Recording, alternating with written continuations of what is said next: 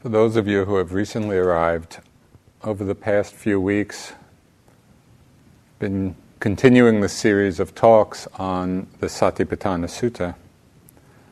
We've been discussing the fourth foundation of mindfulness, which is mindfulness of Dhammas. And Dhamma here means categories of experience. And so the Buddha is pointing out different elements of the mind and body and how they function in our experience. So included in this fourth foundation are things like the hindrances, the aggregates, the sense spheres, the factors of awakening, and the Four Noble Truths.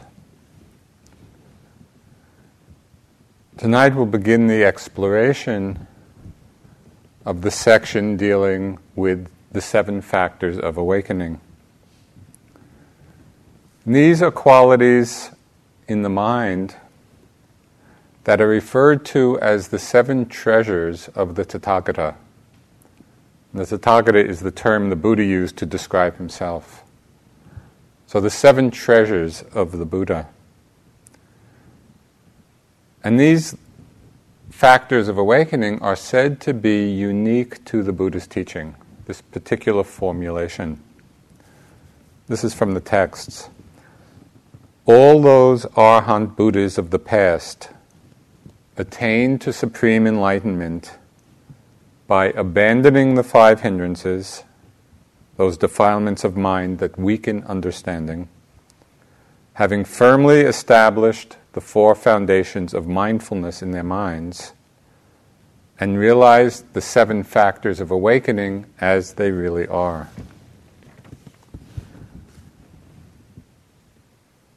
The Buddha called these factors anti-hindrances, which is a wonderful phrase, because they counteract those forces in the mind that keep us in delusion. So it's sort of like antifreeze, anti-hindrances. They keep our minds from getting congealed and frozen. They're called factors of enlightenment or factors of awakening because they incline the mind towards nibbana. So what are these 7 factors? There's mindfulness, there's investigation of dhammas, which is the wisdom factor. There's energy or effort, virya. There's rapture. There's calm. There's concentration and equanimity. So just for a moment, reflect on what the mind would be like that had brought these 7 qualities to perfection. Just going through the day with mindfulness and wisdom and energy and rapture and calm and concentration and wisdom and equanimity and just abiding in that space. Well, that's kind of the promise and the purpose of our practice. There's an entire section of the Samyutta Nikaya, which is one of the collections of the discourses. It's called the Connected Discourses. There's one section devoted just to the teachings on these 7 factors of enlightenment. And I'd like to just read a few short parts of the text to give you a sense of the importance that the Buddha gave to these teachings. This is of central importance on our path. So this is in the Buddha's words.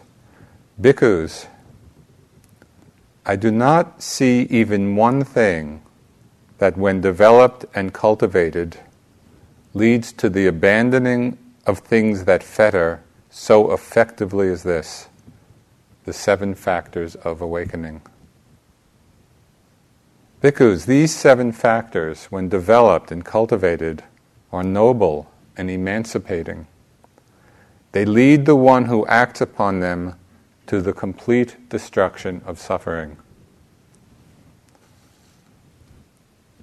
And this one is my favorite. Then a certain bhikkhu approached the Blessed One and said to him, "Venerable Sir, it is said, an unwise dolt. In what way, Venerable Sir, is one called an unwise dolt?" Bhikkhus, it is because one has not developed and cultivated the 7 factors of enlightenment that one is called an unwise dolt. Venerable Sir, it is said, wise and alert. In what way, Venerable Sir, is one called wise and alert? Bhikkhus, it is because one has developed and cultivated the 7 factors of enlightenment that one is called wise and alert. So there's our choice. Unwise dolt or wise and alert. What are we going to do?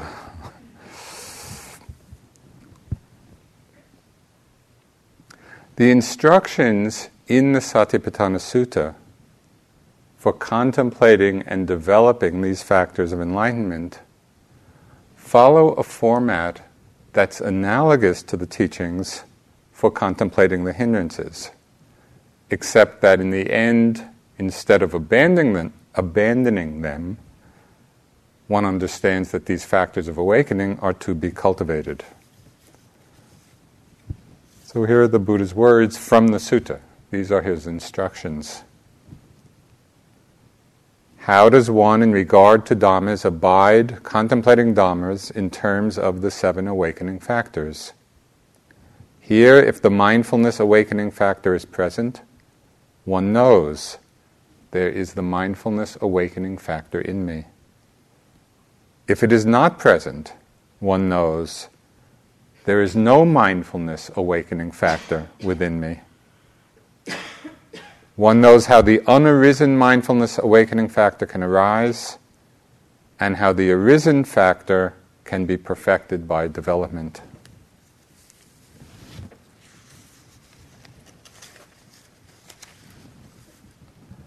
So I'd like to spend some time in these next weeks discussing these factors of enlightenment, exploring in greater depth each one, and seeing how to apply this 3-fold instruction. First, to see whether the factor is present or not present. And again, the Buddha is not saying to have judgment about this. He's saying, just see. Is the factor present in us? Is it not present in us?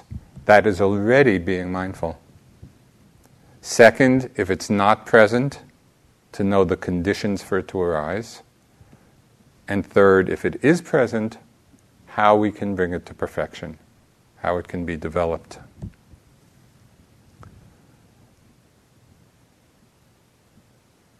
In some ways, applying these instructions, understanding how to practice them, is quite simple. It's not always easy to do, but the way of practicing them is not complicated. And the Buddha gave some hints about how we can cultivate them. He said, and he uses a beautiful image here, he says that just as the dawn is the forerunner and precursor of the arising of the sun, so too good friendship, that is association with the wise, and careful attention are the forerunners and the precursors of the arising of the factors of enlightenment. You know, one of the kind of joys of sitting at the forest refuge, at least for me when I sit here, is after that early morning sitting and just, at least at certain times of the year, you know, walking to breakfast and you just see the dawn coming just before the sun actually rises on the horizon. And the sky is so beautiful and you know it's just about to come. And so this image is particularly appropriate, you know, for practice here. Just as the dawn is the precursor for the rising of the sun, So good friendship and wise attention, careful attention, is the precursor for the factors of awakening. So what does this mean? It means we need to hear the teachings. That's about having good friends. And then pay attention. Put them into practice. So how do we pay attention? What's the means for paying attention? In many different discourses, many different suttas of the Buddha, he says that the 4 foundations of mindfulness, when developed and pursued, bring these 7 factors of enlightenment to perfection. So it's exactly the practice that we're doing. It's practicing the 4 foundations of mindfulness that lead to the perfection of the factors of enlightenment. And then, as we will see, there's another help to us. That the 7 factors actually form a progression, with each factor leading and conditioning the arising of the next. So basically what we have to do is prime the pump of the enlightened mind with the first factor. And if we can prime that pump, then all the rest will follow.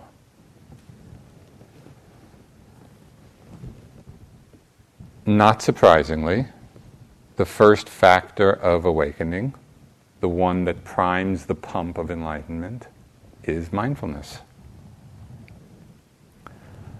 Now, mindfulness is the translation of the Pali word sati, S-A-T-I.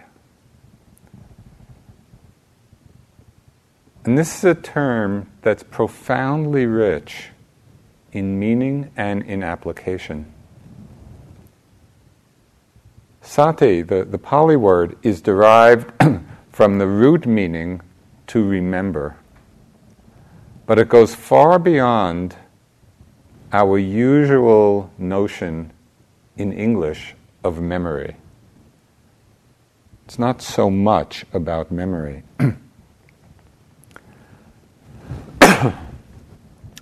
There's a very highly regarded contemporary Buddhist and Pali scholar. He's English. His name is R.M.L. Gethin. And he wrote some wonderful books, scholarly books, but in great depth and with great understanding, in which he carefully analyzed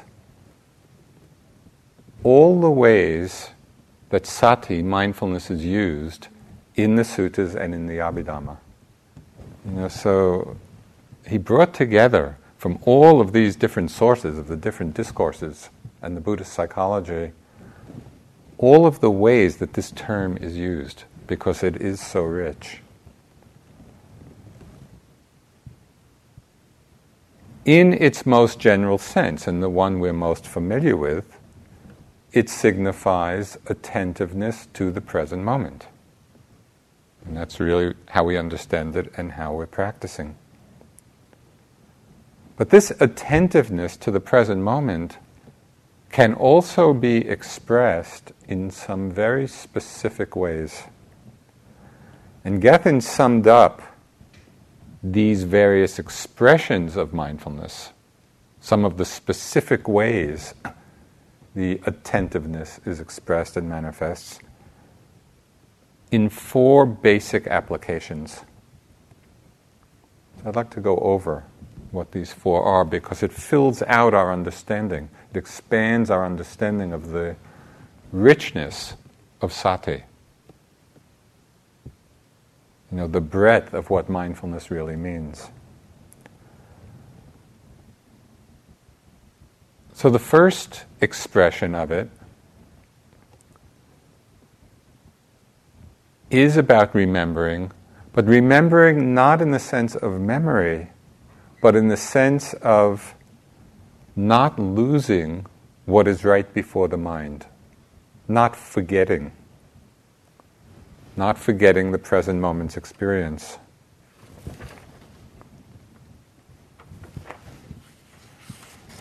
The second I'm going to go in greater detail of each of these, but I want to lay out the four. So the second specific application of mindfulness is presence of mind. And what this means is that mindfulness stands near and guards the senses, guards the mind. The third manifestation is calling to mind or remembering again what is skillful and what is not. So this is an important expression of mindfulness that we don't often highlight. It's remembering, calling to mind and remembering what is skillful and what is not.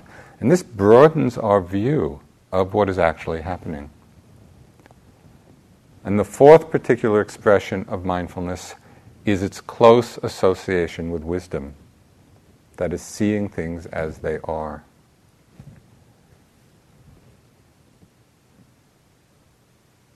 So as we look at these four specific aspects of mindfulness, we can begin to understand that mindfulness is the one factor that the Buddha said is always useful. There can never be too much mindfulness. Unlike all the other factors of enlightenment, and all the other wholesome factors, which need to be in balance with one another. We can have too much wisdom out of balance with faith. We can have too much concentration out of balance with energy, and vice versa. But mindfulness is always appropriate in every situation. And it serves to bring about and develop and balance all the other factors. So it's a very powerful force in the mind. It is a real power that we are cultivating. Okay, so what was that first special meaning? The quality of not forgetting, not losing what is right in front of the mind. The example that's given of sati in this regard, it's like a post that's set firmly in the ground. And because it's set firmly, the mind is not wobbling. The mind doesn't forget. It doesn't get lost. It doesn't drift off. And so we could call this, or think of this as the basic function or condition for stability of awareness. And so you might think sometimes, in every moment of mindfulness, it's almost like planting the flag of sati in every moment. We plant it and we become firm in our awareness in that moment. It keeps bringing us back each time we get lost.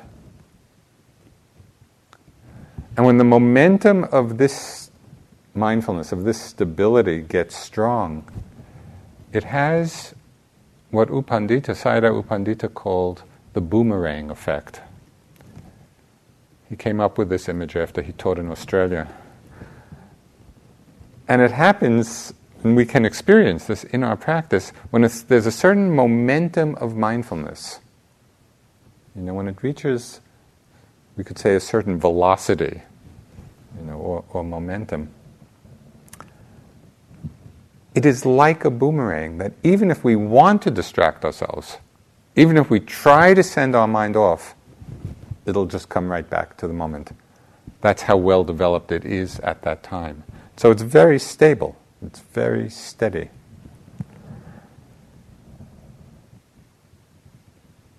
So this is the first aspect of mindfulness.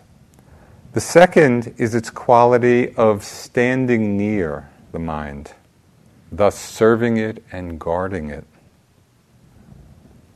It means, and it's described as coming face to face with the arising object, rather than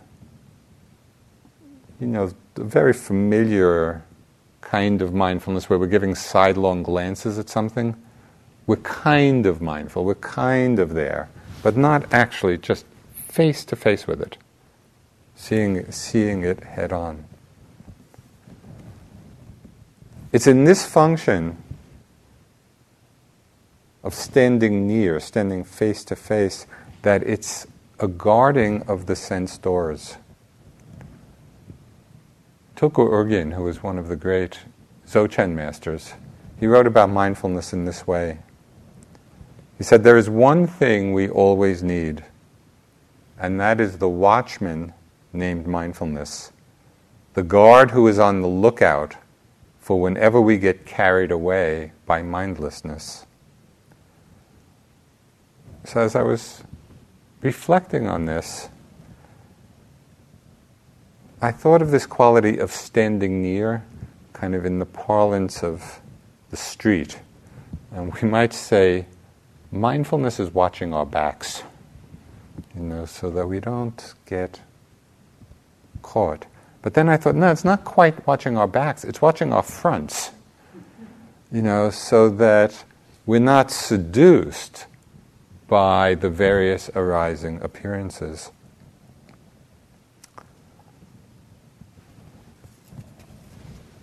There's a well-known teaching in the Zen tradition which I think captures this sense of the power of mindfulness, that's standing near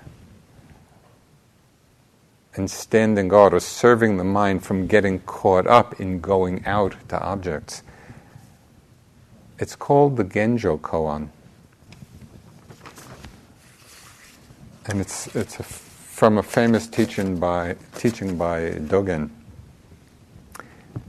He said, to carry yourself forward and experience myriad things is delusion. That myriad things come forth and experience themselves is awakening. And it just captures that sense of what the mind is doing. Is the mind going out to the experience of the myriad things creating the world? Or is the mind at rest in openness, letting the myriad things experience themselves? I've talked to many of you in interviews about a way of practicing this just by changing our linguistic framework, and framing things in terms of the passive voice, of things being known, a sound being known, a thought being known, a sensation being known. Because when we do that, there's no subject. It takes the subject out of it. There's no one going out to things. Rather, the myriad things are arising, are approaching. The myriad things come forth and experience themselves. This is awakening. Okay, the third aspect of sati.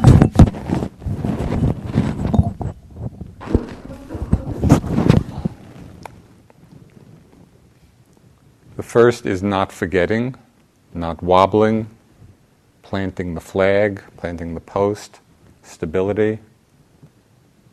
The second aspect is this standing near to the mind, guarding and serving it, so it doesn't jump out to experience. It allows experience to come in.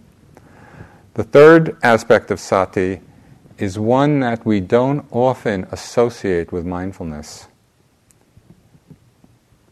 But in fact, it harkens back to the root meaning of remembering. And here what mindfulness refers to is the calling to mind, or remembering, in the Buddha's words, what is skillful and what is not, what is inferior and what is refined, what is beneficial and what is not beneficial. So mindfulness is actually calling this to mind, it's remembering this. And it's this aspect of mindfulness that makes it possible for us to follow the Buddha's instructions about abandoning what is unwholesome and cultivating the wholesome. If we don't call to mind the difference between these states, then we have no way of actually practicing that.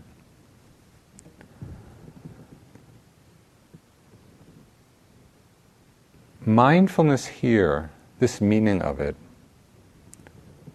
becomes a key factor in strengthening our inner moral compass. If we don't remember or call to mind what is wholesome and what is unwholesome, then we simply toss about on the waves of our mental habits, our mental conditioning, often acting out the latent tendencies of various defilements, kilesas, because we're not making this discrimination.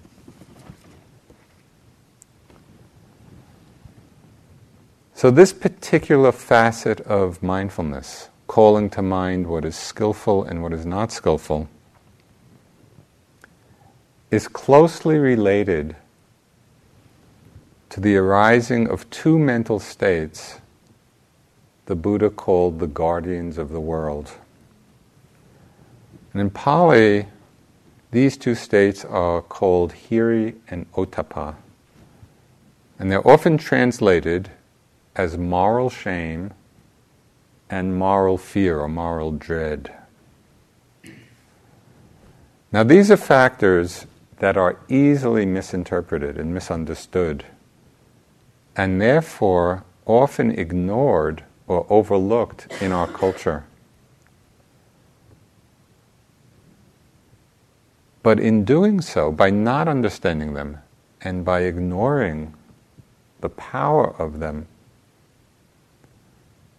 we are really discarding what can be the basis for a tremendous beauty and strength in our lives and in our society. I find it interesting to reflect on these two words in English. You know, in our complex cultural conditioning of race, of class, of often religious fundamentalism, shame and fear have often been used as vehicles and expressions of oppression. You know, and so there's a whole association with these words in ways that are not and have not been helpful. You know, in many circles, we don't see shame or fear as being particularly wise or compassionate mind states. It's not how we generally think of these two states. So what is the Buddha talking about when he's referring to them in a particular manifestation as the guardians of the world? He's pointing something out to us that I think is worth looking at.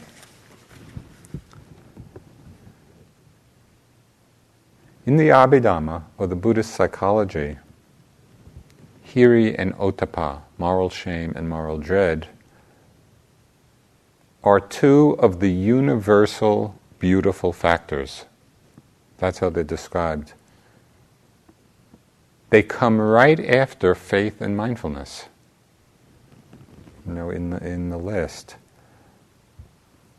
And it's said to be universal because they arise in every wholesome consciousness. These qualities are present. So what is moral shame? That's the feeling of sort of repugnance at bodily and verbal misconduct. We feel, it's the feeling of remorse or shame about unwholesome actions. And moral dread or fear refers to a wise fear of wrongdoing with respect to future consequences, and also with respect to the kind of fear or dread of the opprobrium of the wise, the disapproval of the wise. And both hiri and ottappa, this moral fear and moral dread, they both manifest as pulling away from the unwholesome. That's the function of them in the mind, where we pull away from doing what is unwholesome. But a great deal of care is needed to really appreciate and understand the importance of the Buddha's teachings about these two states. And I think it can be illuminating to notice our own reactions, the reactions we have in our own minds to these guardians of the world. Because I noticed some pretty conditioned reactions in my own mind at first. We might have the notion that being free of caring what other people think is actually a wiser, more wholesome state. Right? Why should we care what other people think? And that it would be freer not to. So that could be one response.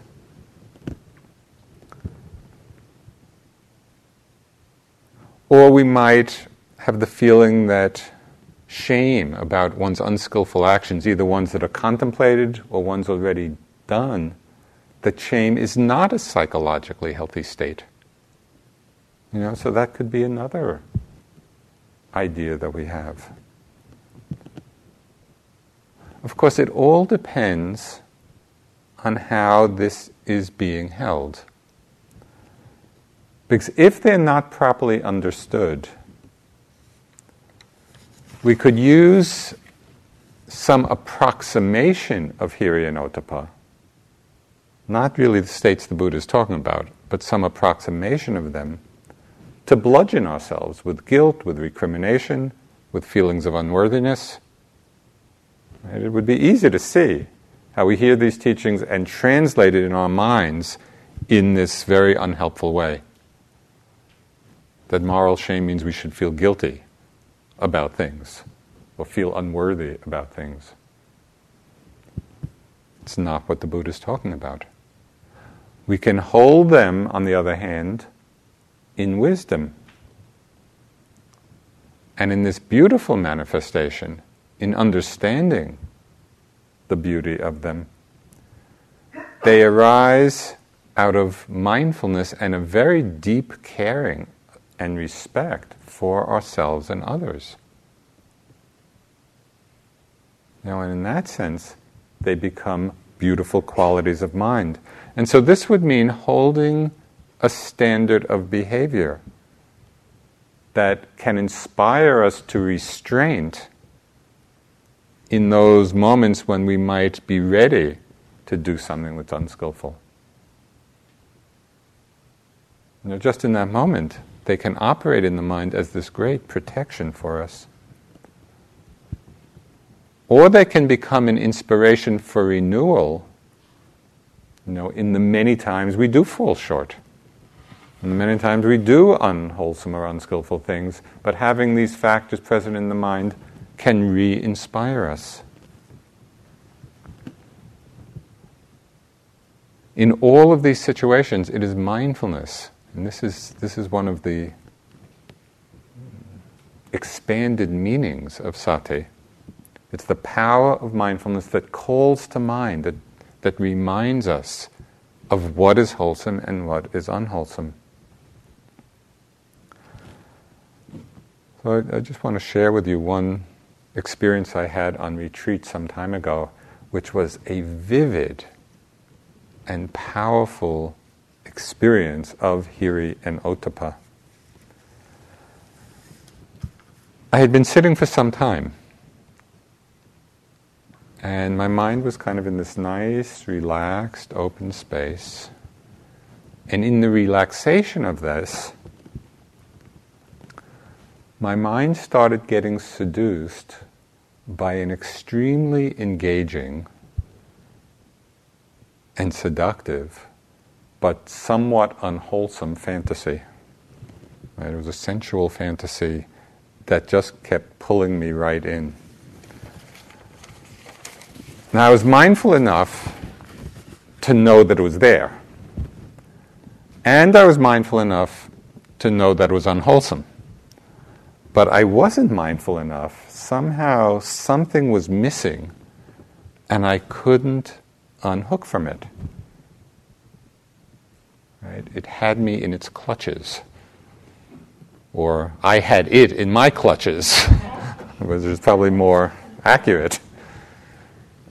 And I didn't have something was not in my mind that would have simply allowed the fantasy to be there and then self-liberate into the flow of empty phenomena.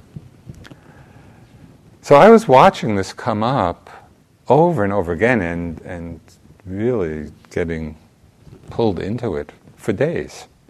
I mean, it kept coming up repeatedly. And I was trying to work with it in all the ways I knew. And I began wondering, well, what is going to unhook me, from this seduction? And then suddenly, this after several days, it's like Hiri and Ottappa came to the rescue. It was just like reinforcements from the rear, which turned the tide of the battle. And I began reflecting on what this action, in my mind would look like to my friends and my colleagues and my teachers. So actually imagine having done it and then having it have come to the attention of all these people that I respected.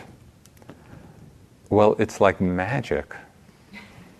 As soon as I reflected in this way, immediately, as I actually pictured this whole scenario, there was an immediate arising of what I really considered a wise shame.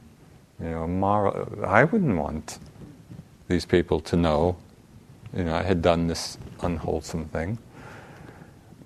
And then it was so amazing to watch the factors of mind at work. Immediately, the desirability of the fantasy completely disappeared. And I saw the tremendous power, the strength of Hiri and Ottappa. That was exactly how it functions. To have us pull back from the unwholesome. And didn't involve self-judgment or self-blame or unworthiness or any of that. It was just a very skillful way of relating to something that was not skillful. And this is why the Buddha called these two factors the guardians of the world.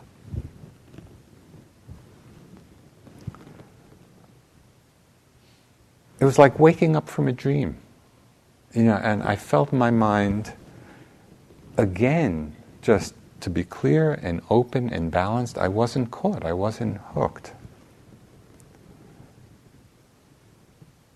How much suffering do we have in our own lives, and how much suffering is there in the world when we don't understand the wise practice of these two guardians?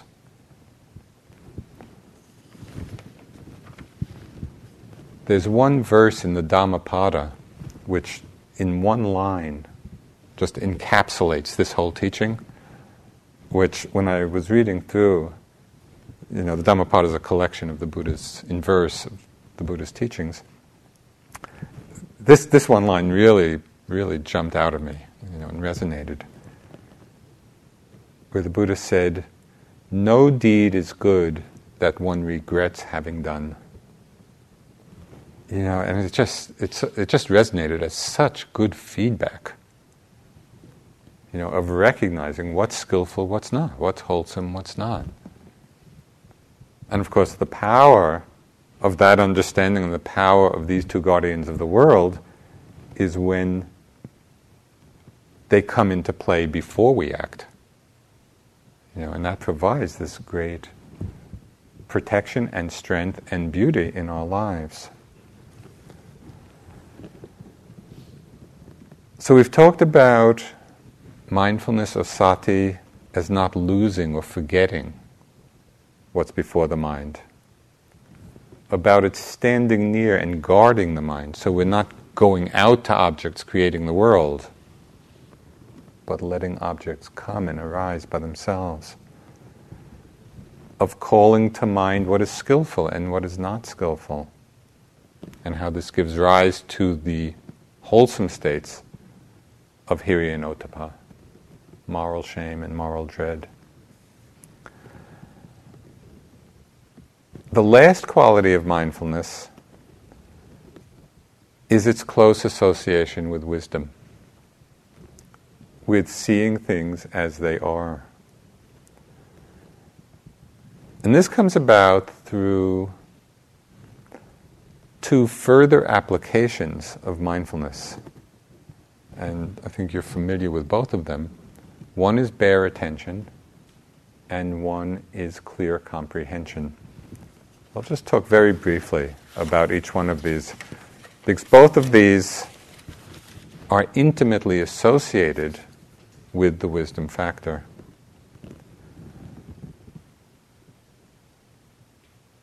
The quality of bare attention. In different traditions, this is called different things. Sometimes it's called mindfulness, naked awareness, innate wakefulness. It's naked and bare because it's simple, it's direct, it's non-interfering, non-judging. It's like a mirror simply reflecting what comes before it. It's not making up stories about experience. It's just the simple awareness of how things actually are. And there's a haiku poem, and I first mentioned this haiku at the very first Dharma talk I gave in Bodh Gaya in 1974. So I've gotten a lot of mileage out of this haiku, although I haven't used it in recent years very much, so I thought I would resuscitate it because it so expresses the quality of bare attention. And it's by the very famous haiku poet Basho. He said, "The old pond, a frog jumps in, plop. The old pond, a frog jumps in, plop." That's all. No fanciful description of what he felt like and how romantic the evening was, and just the bare attention on what happened. That's the quality. We want to bring plop mind to our practice. Just moment after moment. Plop, plop, plop. What is it that's actually happening? We can bring this simplicity to our meditation practice, and it then gets very simple. Munindraji, my first Dharma teacher, expressed the simplicity in the most basic of meditation instructions. He said, "Sit and know you're sitting, and the whole of the Dharma will be revealed." Right? We don't have to do anything else. Sit and know you're sitting. Just bear attention to that experience, and the whole Dharma is revealed. In the Satipatthana Sutta itself, the very first instructions on being with the breath, where the Buddha says, breathing in, know you're breathing in. Breathing out, know you're breathing out. That's all. It's incredibly simple. It's this quality of bare attention, simply knowing what's arising, simply knowing what's appearing. Nothing else need be done. Now, often in our meditation practice, we miss the simplicity of this aspect of mindfulness, of bare attention, because we're looking for something special. We think something special should be happening, and so we overlook what is right in front of us. The power and the strength of bare attention does not come from special experiences. It comes from the sustained application of mindfulness, of awareness, that's all. Of whatever it is that's arising. It's pleasant, it's unpleasant, right? It's gross, it's subtle, whatever it is. As the Buddha said in this section of the Satipatthana Sutta, to know whether a particular factor of awakening is present or is not present. It's that simple, bare recognition, bare attention to the present moment experience. It's not hard to be mindful. The training really is to remember to be mindful. Just to remember to come back again and again.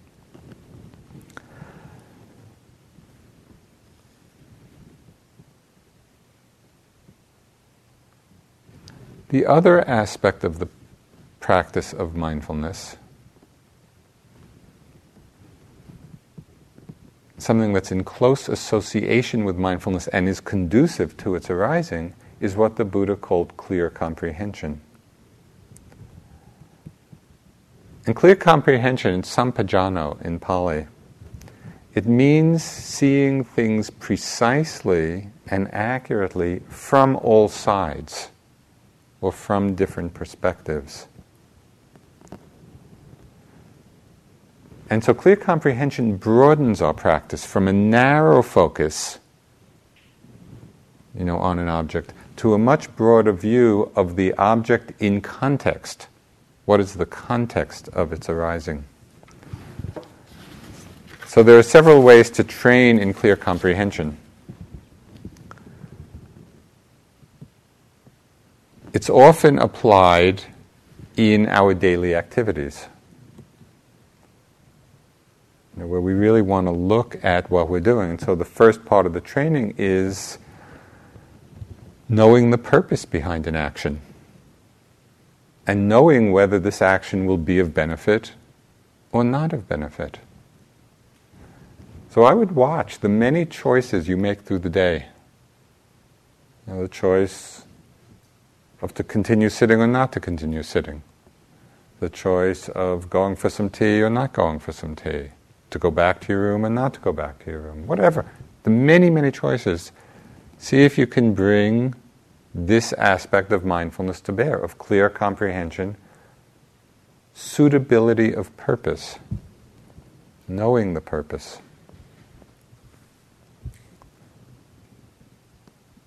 It opens up the possibility of making wise choice. It's as if we're asking the question many times in the day, where is this action leading? What is it developing? Where is it leading? Do I want to go there? Is this how I want to develop the mind? So this is an active application of mindfulness. The second aspect of clear comprehension is not only noticing the suitability of purpose,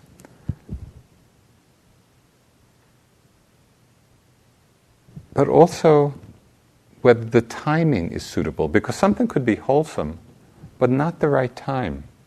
We see this a lot in the Buddha's description of right speech, where he talks about things needing to be true and useful to be worthy of being spoken. Right? So it's not only true, or it's not only beneficial, in action, or wholesome, we have to know, is this the suitable time? Again, that broadens our perspective. The third training in clear comprehension is knowing the proper domain for our mind. And the Buddha referred to this aspect as being the four foundations of mindfulness. He called them pastures. The word for domain is gochara in Pali. And I always like that. I just get this image of what are the proper pastures for us to graze in. Well, the proper pastures are the four foundations of the body, feelings, the mind, and the categories of experience, the very things we're practicing. This aspect always reminds us of the task at hand.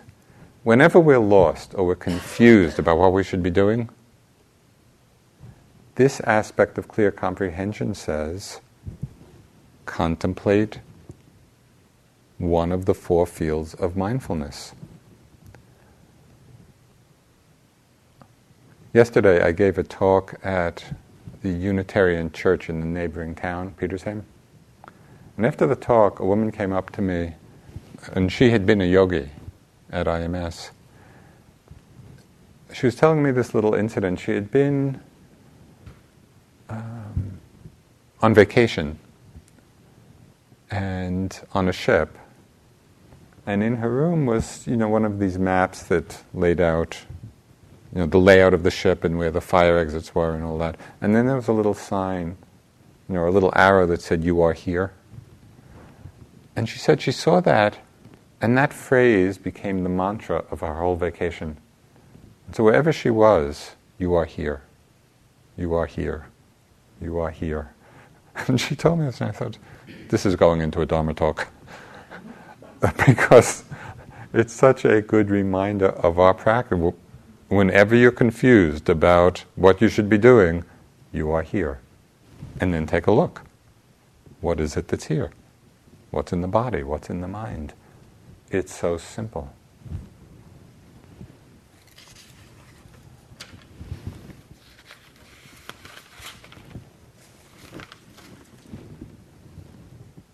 So knowing the purpose of an action, the suitability, the timing of an action, knowing the proper domain of practice, and the very last aspect of clear comprehension is non-delusion. And this is the aspect that is the direct link to the next factor of awakening, which we'll talk about next week. Investigation of the Dhammas. This is the wisdom factor. So I'd like to close with a wonderful, we can call it an ode to mindfulness. And it was written by Nyoshul Ken Rinpoche, who was really one of the great Dzogchen masters. He died some years ago. And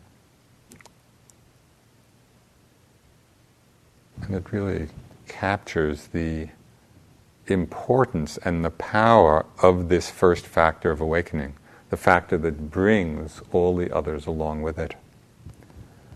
So he wrote, "Mindfulness is the root of Dharma. Mindfulness is the body of practice. Mindfulness is the fortress of the mind. Mindfulness is the aid to the wisdom of innate wakefulness. Lack of mindfulness will allow the negative forces to overcome you. Without mindfulness, you will be swept away by laziness. Lack of mindfulness is the creator of evil deeds. Without mindfulness and presence of mind, nothing can be accomplished. Without mindfulness, you are a heartless zombie, a walking corpse. Dear Dharma friends, please be mindful. By the aspiration of the Buddhas and Bodhisattvas, may all Dharma friends attain stable mindfulness and ascend the throne of perfect awakening."